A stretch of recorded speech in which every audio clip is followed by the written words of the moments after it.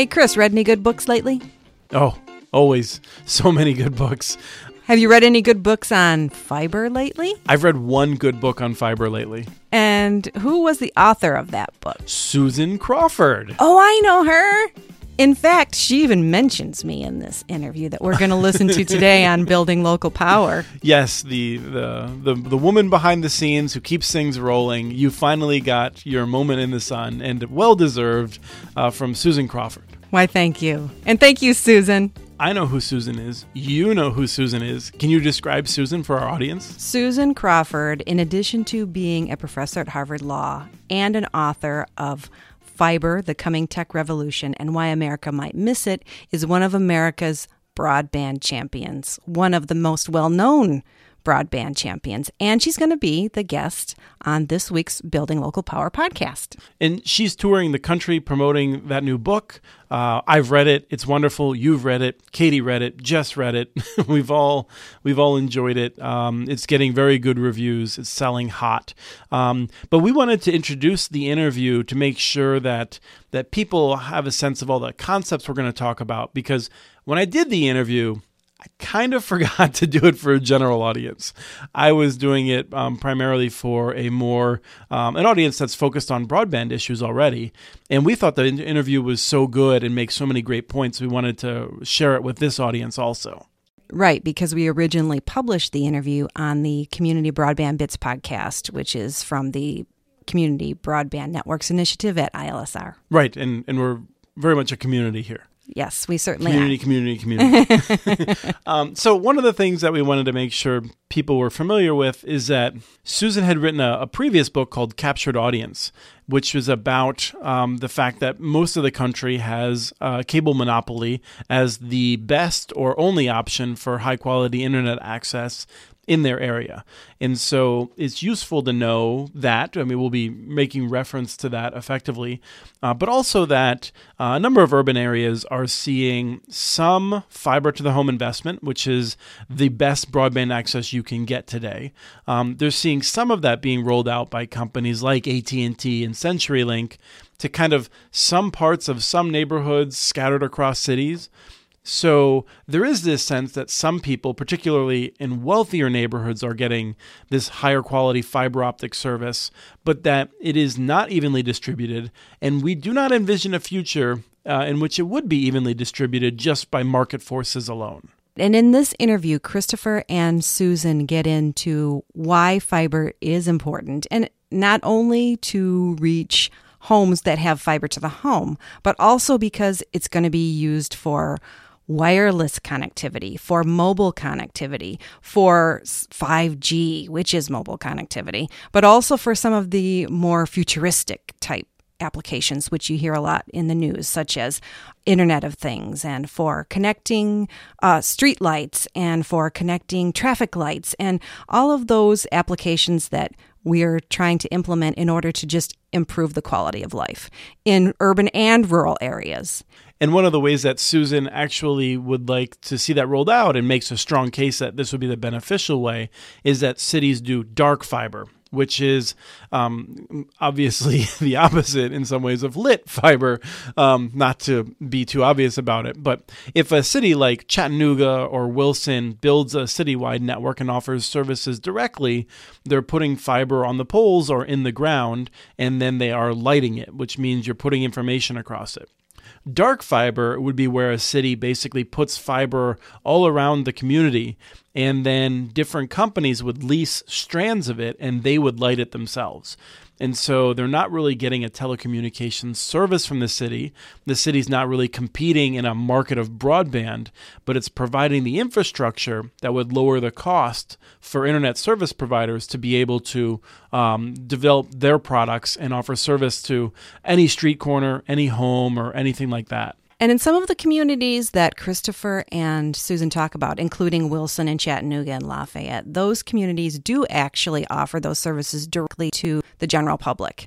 They do that through their utilities. So if I'm like, hey, Lisa, I have a problem. My internet's down. I don't call Comcast. Lisa, you would tell me, well, call the electric plant board.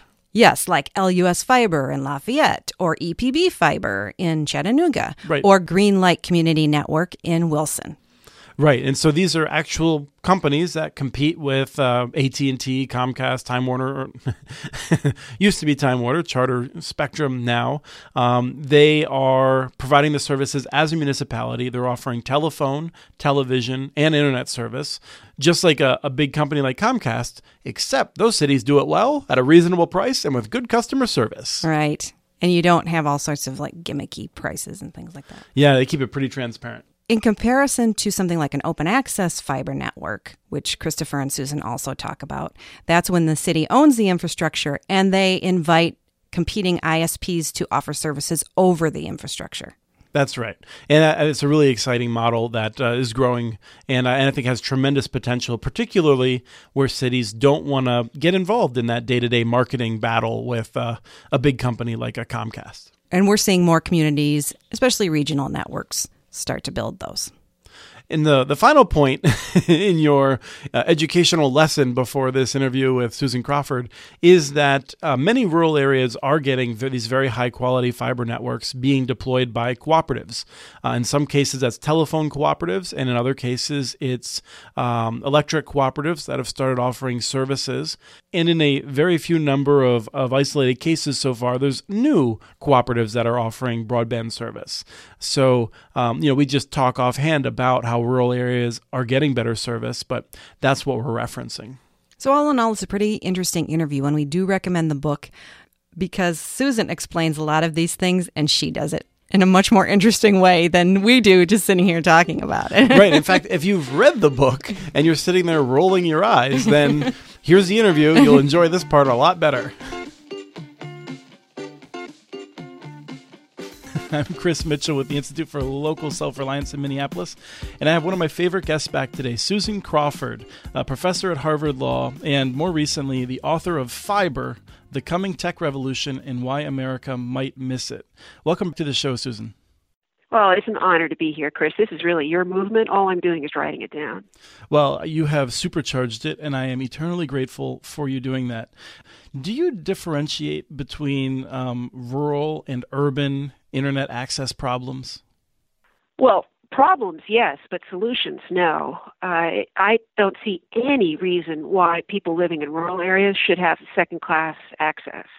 And it's just a policy decision. We did that as a country for telephone systems and for electricity, and it should be the same for the basic communications network. So when we get to the end of this policy road, everybody should have ubiquitous, mostly fiber, if not exclusively fiber, cheap, persistent, reliable connectivity in their homes and businesses, wherever you are in America.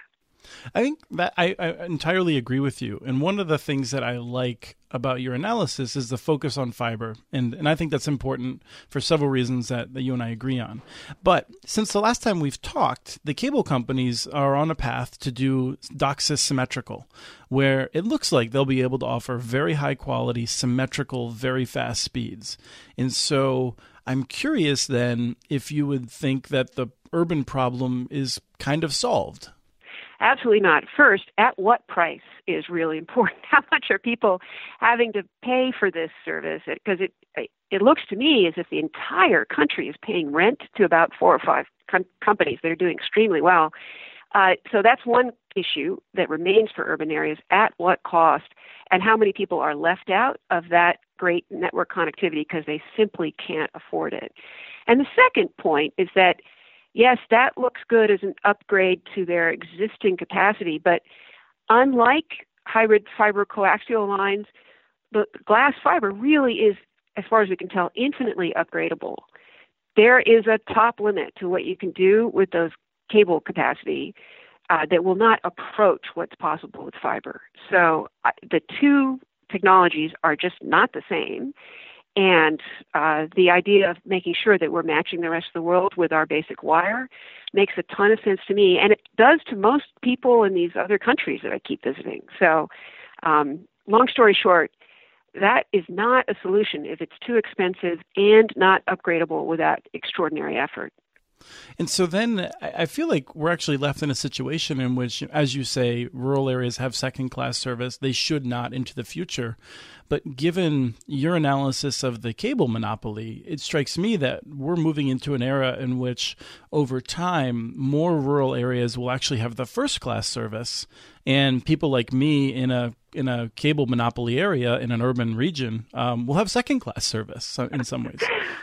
I think that's right, and I think that sets up some terrific incentives for people in the urban areas to be even more interested in the idea of a public option or a wholesale network or dark air conduit available to lots of competing fiber providers in every city, or dark fiber available for lease, something that is a wholesale version of a public option that is available to everybody at a reasonable price. So the retail market emerges in those urban areas.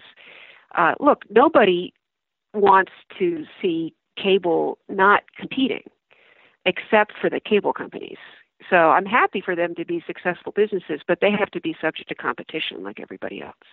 Well, now I think the final step of this, walking through this analysis, is that in some areas, and I would be very clear, in fact, in some ways, some parts of some neighborhoods in urban areas are seeing fiber investment from AT&T, from CenturyLink, from some other of the telephone companies. And so where we see that, you just mentioned creating an open market. Why isn't that competition between like AT&T and CenturyLink fiber good enough for a first-class city, or in this case, a first-class city? Again, because of the switching costs, there's a huge lock-in effect when you sign up with any one of these operators. Very difficult to move to a competitor, and that's a problem because over time, the company that has you locked in can just steadily raise prices and you'll feel sort of helpless to do anything about it. So as a matter of public policy and just respect for human ingenuity, we should make sure that competition is real, not just temporary and fake. Okay, so now that we've gotten there, what is the argument that you've made in the book in terms of what cities should be doing? Because, I think it's clear we celebrate Chattanooga and Lafayette and Wilson and they're champions in the book. You tell great stories about them. And yet, if you're advising a city, you're not advising them to go down that particular path. Right, and so many of these cities that are heroes now have depended on their existing municipal electric utilities as a first step towards bringing fiber. And that can't be necessary, right? Because, there are only a few thousand cities in the United States that have a municipal electric facility available. So there has to be a broader plan. So what we're all advocating for, Christopher, and I think you more effectively than anybody else in the country, is taking stock of local realities with a broad cross-section of the community, making sure that civic officials and the business community and residents and local government all understand the opportunity that they're missing by not figuring out what to do about their fiber situation.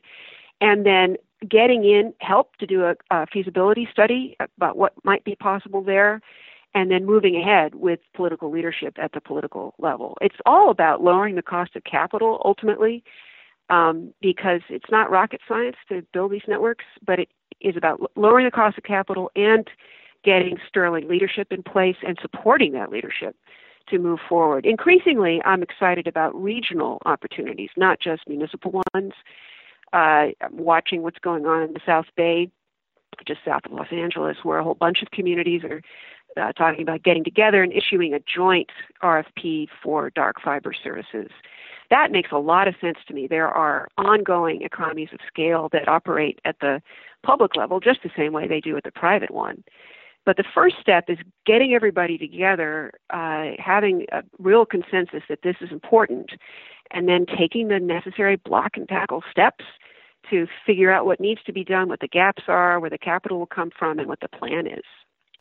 I'm curious, what gives you hope that we're going to see more of these approaches and more of these regional collaborations, as opposed to this just being a kind of a footnote over a period in which we'll muddle along for many more years?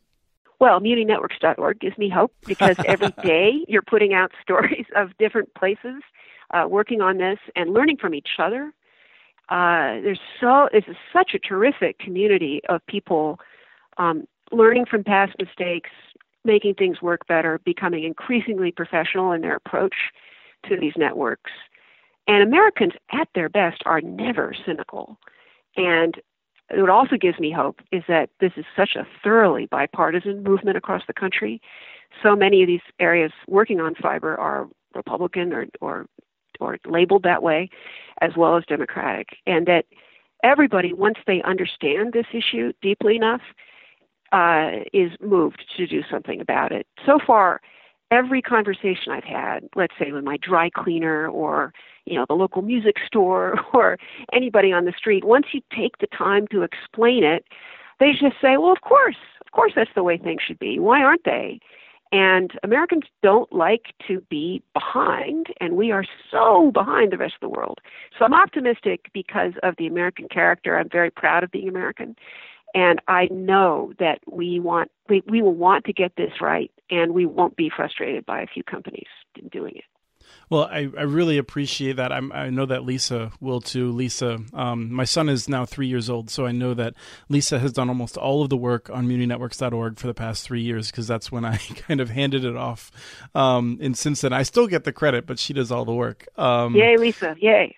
One of the things that you just said actually reminded me of a conversation I just had in North Carolina with a small business owner who has CenturyLink fiber. And we were commiserating because I also have CenturyLink fiber in our office now. And in my experience, 100 megabit symmetrical service is amazing. He has not had as good of a result. And we both agreed that the voice over IP that CenturyLink uses is just awful. I mean, I frequently can't complete calls. I have all kinds of problems with it. And that's just a reminder of something we were talking about earlier in terms of, just one fiber line is not enough. Right. Quality of service will only come from competition. And the only way that telco or communications competition has ever emerged is requiring structural separation between the wholesale operator or the dark fiber or dark air part of this and the retail services. As soon as people are allowed to choose hats or wear multiple hats, they start carving up markets and discriminating against others and making sure that they don't have to invest any more capital than they need to.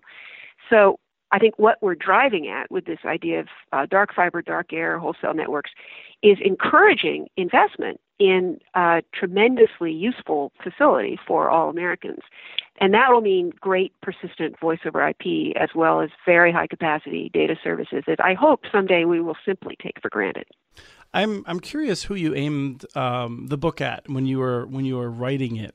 In part, I have to say the timing is almost miraculous in that you published. It came out in January, and here we are at the beginning of February, and I think we're starting to see the media finally catching on to the fact that a lot of the 5G hype was bait and switch, and you lay that out in the book, and so.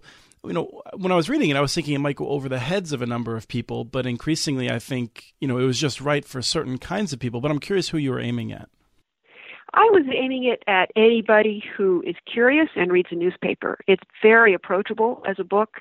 It really tries to tell this story in very human terms and get everybody all excited about the capacity of fiber.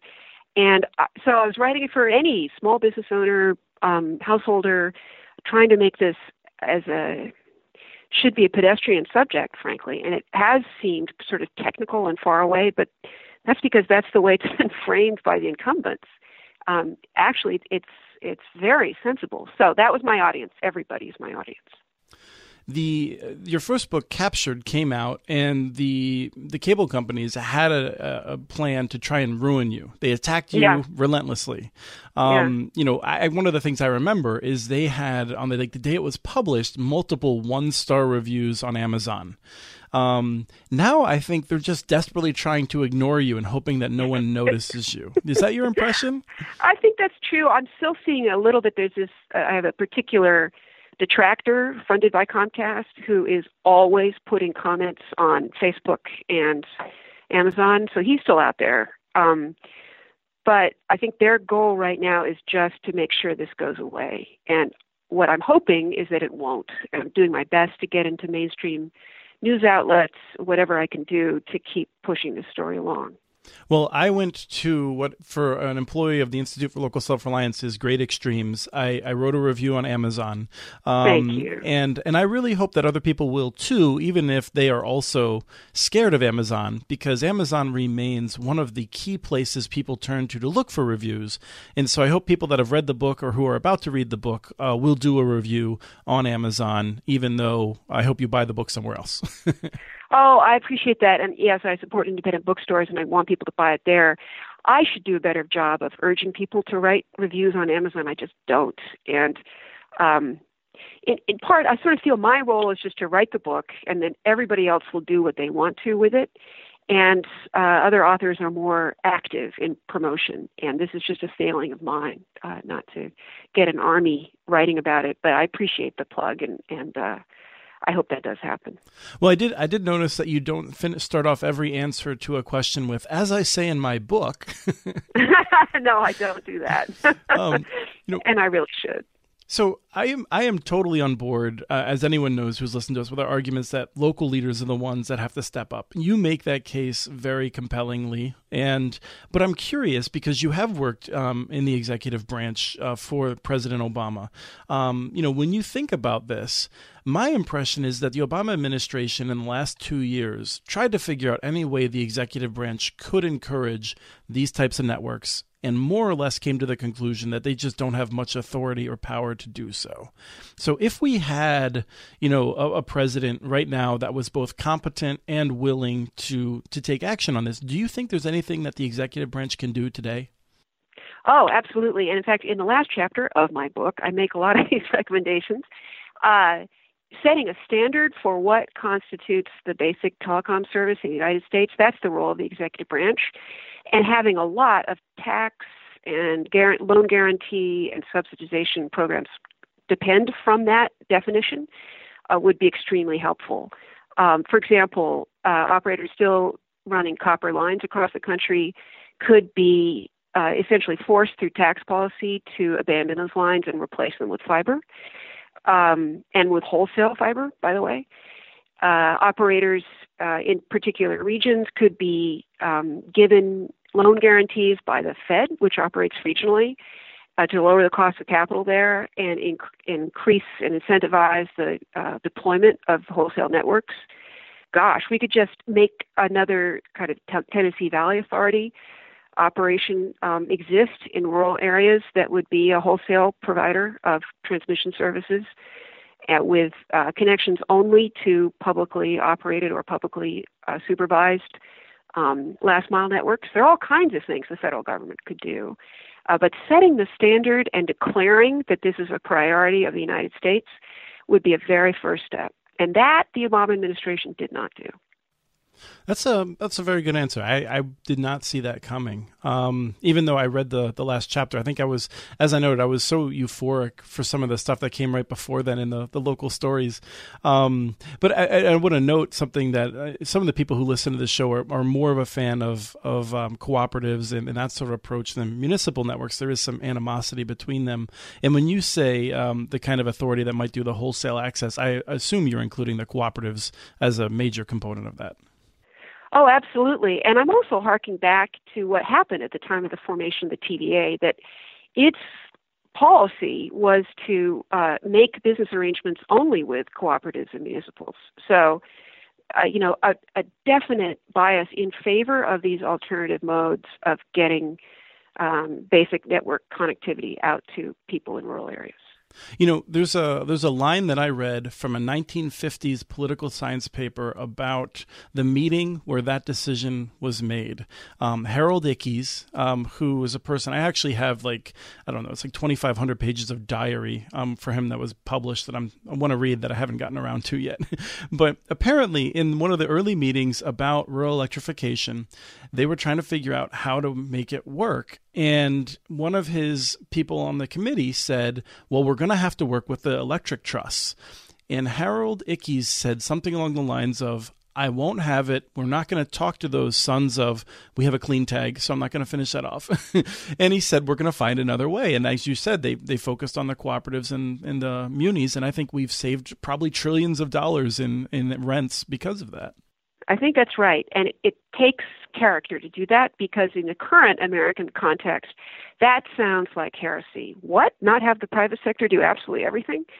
And I'm not saying that public-private partnerships couldn't work, but they would be the public in charge and the private operator as a vendor, essentially, helping with construction or, operation of networks, but at the behest and under the control of the public entity or the cooperative. Now, I want to talk about Greensboro, North Carolina, because I think Greensboro makes this book work so much better than if you had excluded it.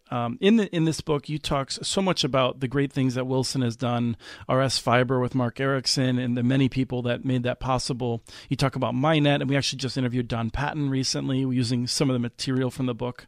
You talk about Chattanooga. You talk about so many where there's great things happening. Greensboro, you actually mentioned that you'd read it just after reading George Packer's The Unwinding, which is a fantastic book. So why is Greensboro important for your argument? Greensboro is important because I went to Greensboro expecting to find this kind of scrappy, spunky North Carolinian, we can do anything attitude about fiber as well as everything else. And what I found was not that. What I found was that Greensboro is sort of sinking into genteel irrelevance in a state that is booming, really. Greensboro hasn't really gotten over its past of excluding poor and Black people from the civic life, as it was my finding, and can't really see its way past its current internet access situation, too. And these things are really of a piece. So the reason why Greensboro is so important in the narrative is that the overall story here is that places that can think about fiber as part of a decent or respectable life, just a basic affordance, can also think about treating everybody with respect and making sure that the entire community is thriving. That's true, and more and more true in places like Wilson, but it is not yet true in Greensboro. They haven't made that turn. It's still suffering from the past and kind of convinced that it's important just because it's Greensboro. And what I found was that although there's some champions in Greensboro, they're not gaining any traction because the local government isn't really interested in fixing the internet access situation, which is dominated utterly by Spectrum. And there doesn't seem to be much will for overcoming the somnolence, really the sleepiness of the city's business approach. So that's why it's important. It was in contrast to these other places. Right. For me, it was such a reminder of the importance of true local leadership, not just someone who's willing to say, yeah, that's nice. Right, exactly. Yeah, they would sort of wave their hands at it and then not do anything. And there are great people there, and I hope they see that I respected what they were up to when I wrote the book, but that I could also see that nothing was going to happen, that it was sort of a plan towards a procedure, towards a process, without any real leadership behind it. Right. Well, one of the things that I felt a little bit shown up on is the story you tell about Tiffany Cooper, because it's so great, and it just so illustrates why Wilson's municipal broadband network in North Carolina, on the eastern part of North Carolina, which we've talked about many times in this show because they're so path breaking. But her story is just a reminder that talking about low income households, isn't just sort of a policy issue. It's real people's lives. And so I'm curious if you want to tell us a little bit about her. Oh, I'd be delighted to, and I also hope people will buy the book. But I know I need to start plugging. But I'm delighted to tell the story because it's an important centerpiece here. It was so moving. I just about burst into tears when she said it. So I went to visit Tiffany Cooper, who's a young mom of 3 sons living in public housing in Wilson. And she told me that being able to add $10 to her rent bill in public housing and have that result in a terrific fiber connection from the city of Wilson was the best thing that had ever happened to her, and that she hoped that it would happen to everybody else in this country. She said a funny thing. She said, whoever came up with this idea, this was genius, essentially.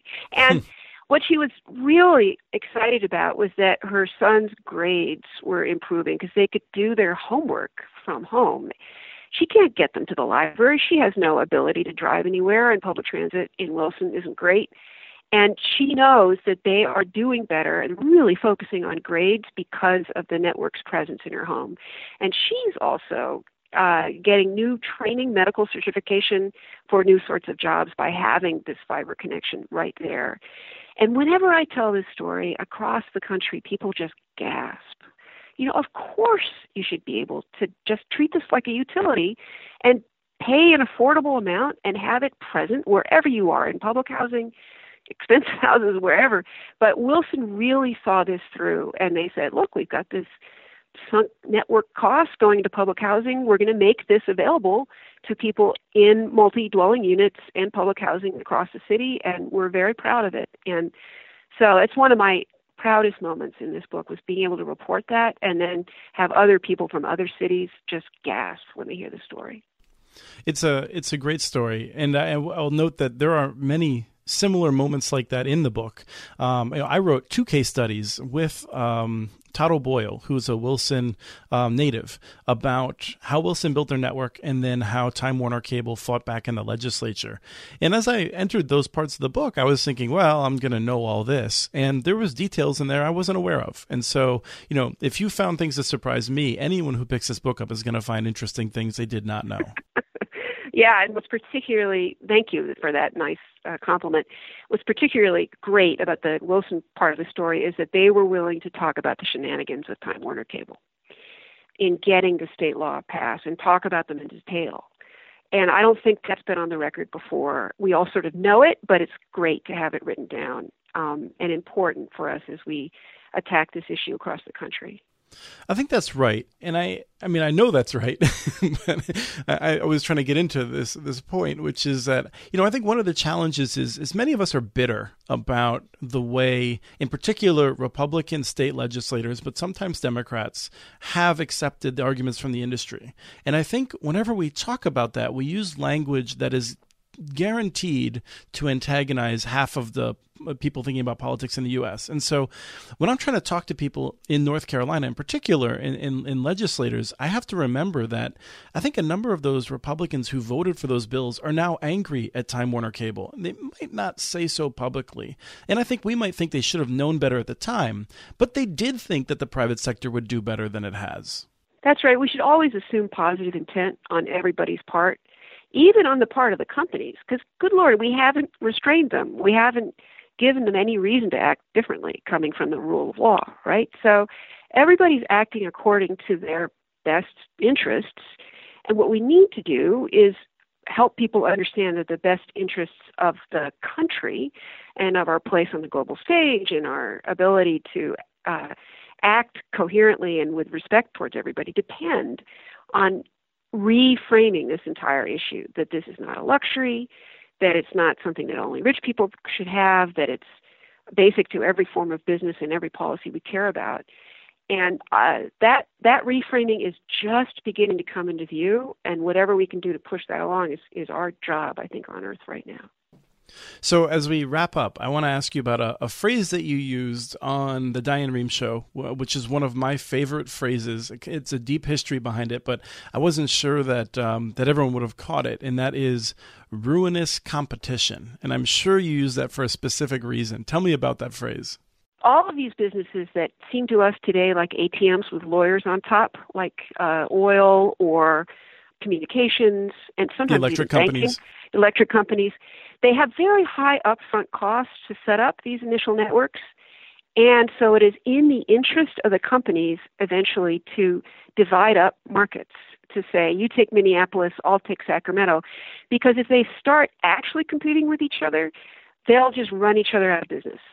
And that's what's known as ruinous competition. There's a long history of the use of that phrase in the railroad industry around the turn of the last century and in oil. It's only rational to have pricing power, to have control over entire markets. And that's what's happened with telecommunication. And we can't allow that to happen. This is essentially a natural monopoly service. It only makes sense to have one wire connection going to homes and businesses. And that wire should be fiber. And the way to create competition, we've known for 100 years, is to make sure that that facility is shared, and shared according to really clear rules that keep the operator of the wholesale facility from having any incentive to pick and choose retail providers. That's where we need to get. And the problem is that absent any restraint from law or oversight, these companies and legislators, everybody will act in their own self-interest to keep the status quo in place. So let me add on to that just briefly and see, and you can tell me that you think that I'm wrong. My way of thinking has shifted over the past 10 years, in part because of where we are, and also in part because of economic theory. And that's that if I could wave a magic wand and have a publicly owned or cooperatively owned fiber to everyone's home and ban all other forms of access that would compete with that, I would not do that. And that's because I think it is important, even though I think it might be inefficient in some economic analyses. I think it is good to have a little bit of infrastructure competition to keep the owner honest. Even, my thought is the local ownership and accountability provides the best opportunity for that in itself. But also having a competing provider, I think, creates the right incentives. And if at least one of those pipes has to be open in the way that you envision to multiple providers. Yeah, and I do disagree because we've seen this over and over again. If we believe in intermodal competition, which is what we did when we deregulated the telecom world, that we thought these wires would fight it out with themselves and that would protect consumers. Inevitably, there's consolidation, and they buy each other out, and then you're left with a monopoly and no oversight. So you get the worst of both worlds. So actually, I think the competition comes from benchmarking wholesale providers against each other. This is the way Japan does it. So there's NTT East and NTT West. And you have to keep prices down coming from that wholesale provider. But then a genuine retail marketplace does emerge on top of that wire. And that is the way it should work. Because otherwise you just have private equity buying out competing networks and consolidating markets. Well, I think this has been one of the best interviews we've had. I love all the different topics we got into, and I really hope that people appreciate it and they go out and buy your book. Thank you so much, Susan. Thank you, Christopher. Talk to you later. Thank you, everyone, for tuning into this episode of Building Local Power. You can find links to what we discussed today by going to our website. Ooh, I know that. ilsr.org. Very good, Chris. And clicking on the show page for this episode. That's ilsr.org. Hey, I thought I was going to do that part. While you're there, you can sign up for one of our newsletters. The Community Broadband Network's newsletter is the best. I agree. And connect with us on Facebook and Twitter. If you like this podcast, please consider sharing it with your friends and leaving us a rating on iTunes or wherever you get your podcasts. Actually, let's just say leave us a rating, because that's the part we'd really like right now. A 10. I think it's out of 5. A 10. This show is edited by myself, Lisa Gonzalez, and produced by me, along with Hiba Murray and Zach Freed. Hey, Hiba and Zach, sorry you have to put up with me. I feel sorry for you, too. Our theme music is Funk Interlude by Dysfunction Al. For the Institute for Local Self-Reliance, I'm Lisa Gonzalez. I hope you join us again in 2 weeks for the next episode of Building Local Power. We demand that you join us again in 2 weeks. Thank you, everyone.